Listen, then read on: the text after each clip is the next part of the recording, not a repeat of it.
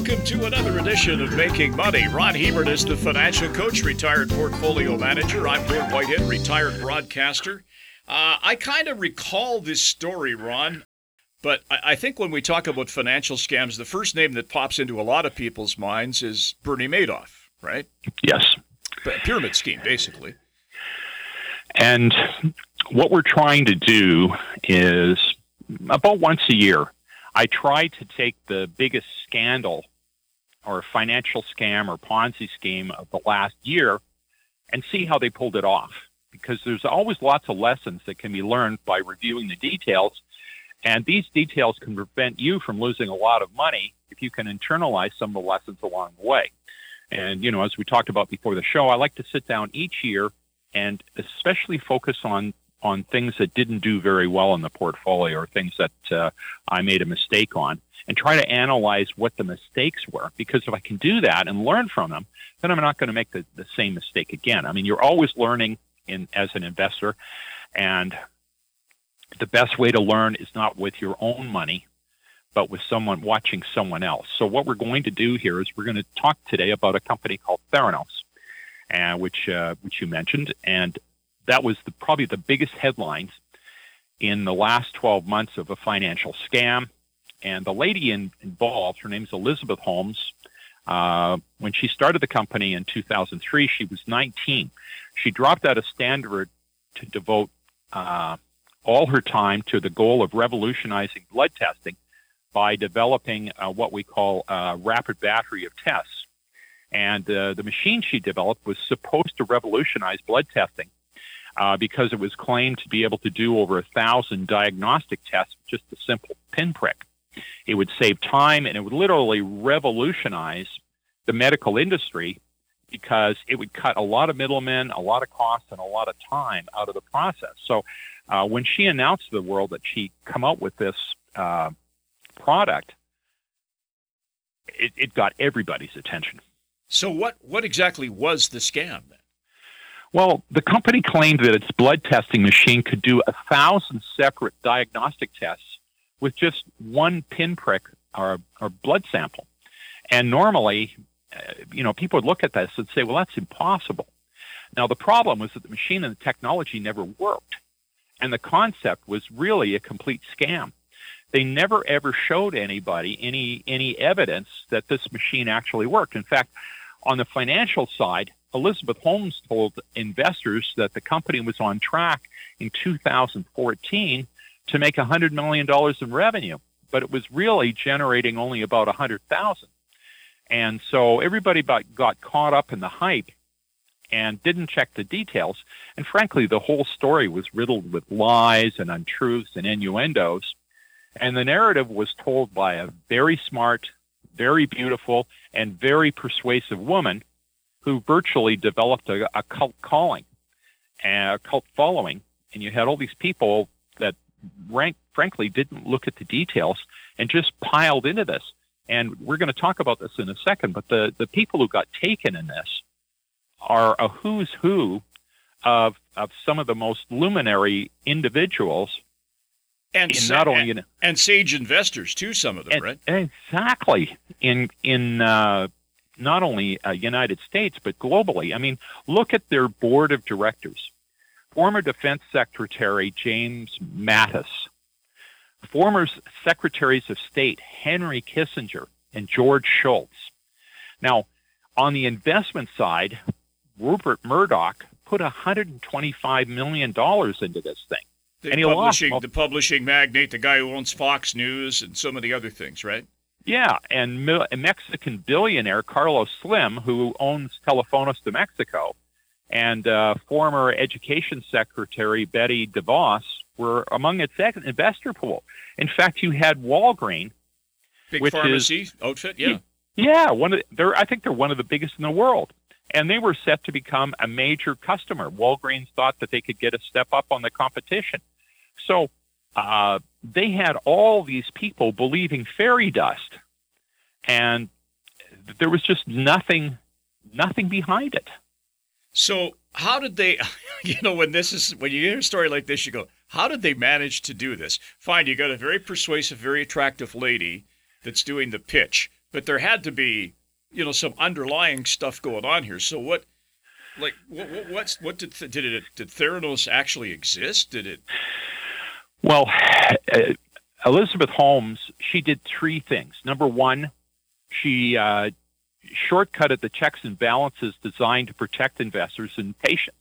And normally what happens is that if you and I come up with a medical breakthrough, we're going to initially publish in peer-reviewed journals. So we're going to publish it in medical journals, and people are going to have a chance to look at it.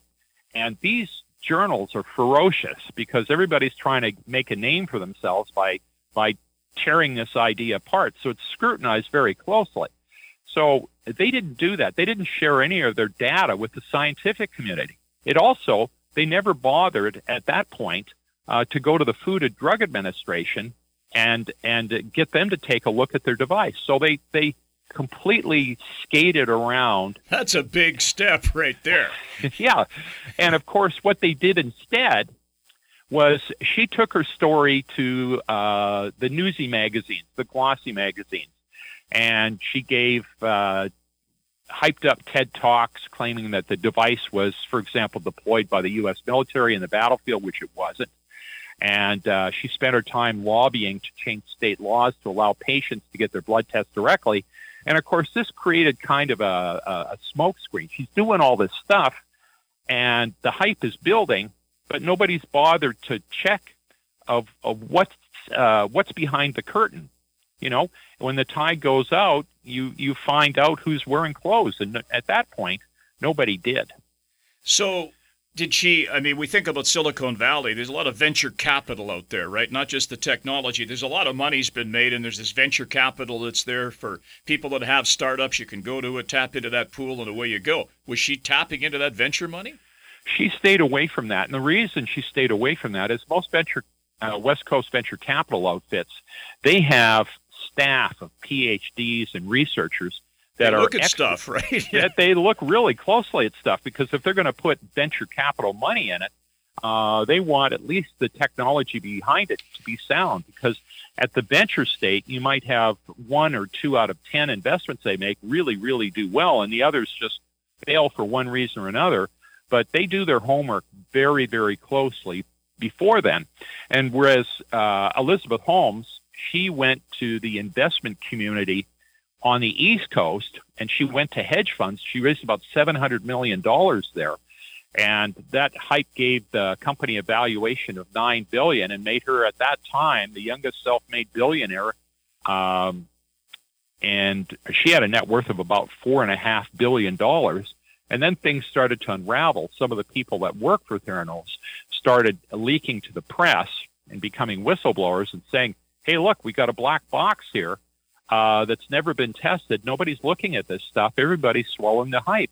It's time for you all to wake up. And that's exactly what happened.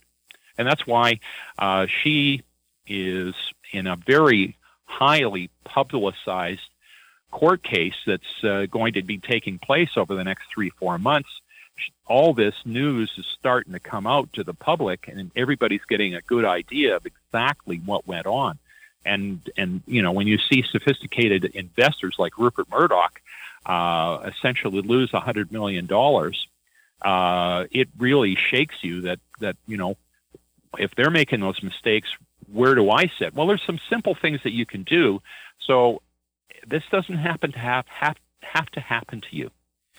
So she's not even in jail yet?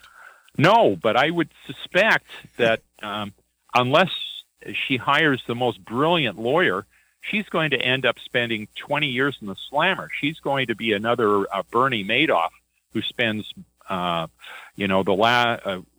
his case, it was the last part of his life in the slammer. In her case, she's 30 years old now. She'll spend a good part of her adult working life behind bars, welding toothpicks together. Boy, oh boy. So what do we take away from this? I think the first one is, if it's too good to be true, it's too good to be true. We always laugh about that, but frankly, if something is too good to be true, very seldom are things so good that they just they seem to defy all logic. And if something is that good, what you want to do is you want to get lots of independent verification before you invest in this kind of thing. It just pays if something is going to be the thing that's going to make you a multimillionaire overnight, just to step back and put a little bit of skepticism into the thought process before you stroke the check. So, and if a company's keeping its product or its service under wraps and not really giving out too much information, but just building the hype, that should set off some bells, shouldn't it? Oh, the warning bells should go off. I mean, you should be able to see a practical demonstration of what they're doing. And if they can't give it, well, maybe they just, the hype is run far ahead of the reality. And then you have to ask yourself a question: am I investing in an idea, or am I investing in a process that it might be early stage, but it's shown to work? And if it's just an idea, well, you got to be very careful. And if a guy like Rupert Murdoch has sophisticated investors piling in, does it always follow that they've done their research on it too, or are they buying the hype? Well, you literally shake your head when you look at this, because there was absolutely no one who'd seen this thing work. And you get people stroking checks for $100 million, even though there was no verification that the process even worked. And so just because large sophisticated investors pile in, or even worse, you get someone on a board who's an ex-prime minister or an ex-judge or a celebrity. Celebrities don't know. They get put on there, or right now, of course, you see Harry and Meghan. They're joining all kinds of boards, as they call them, impact investors. Oh, yeah. And, I mean, they're there not because they know anything, but because they're famous.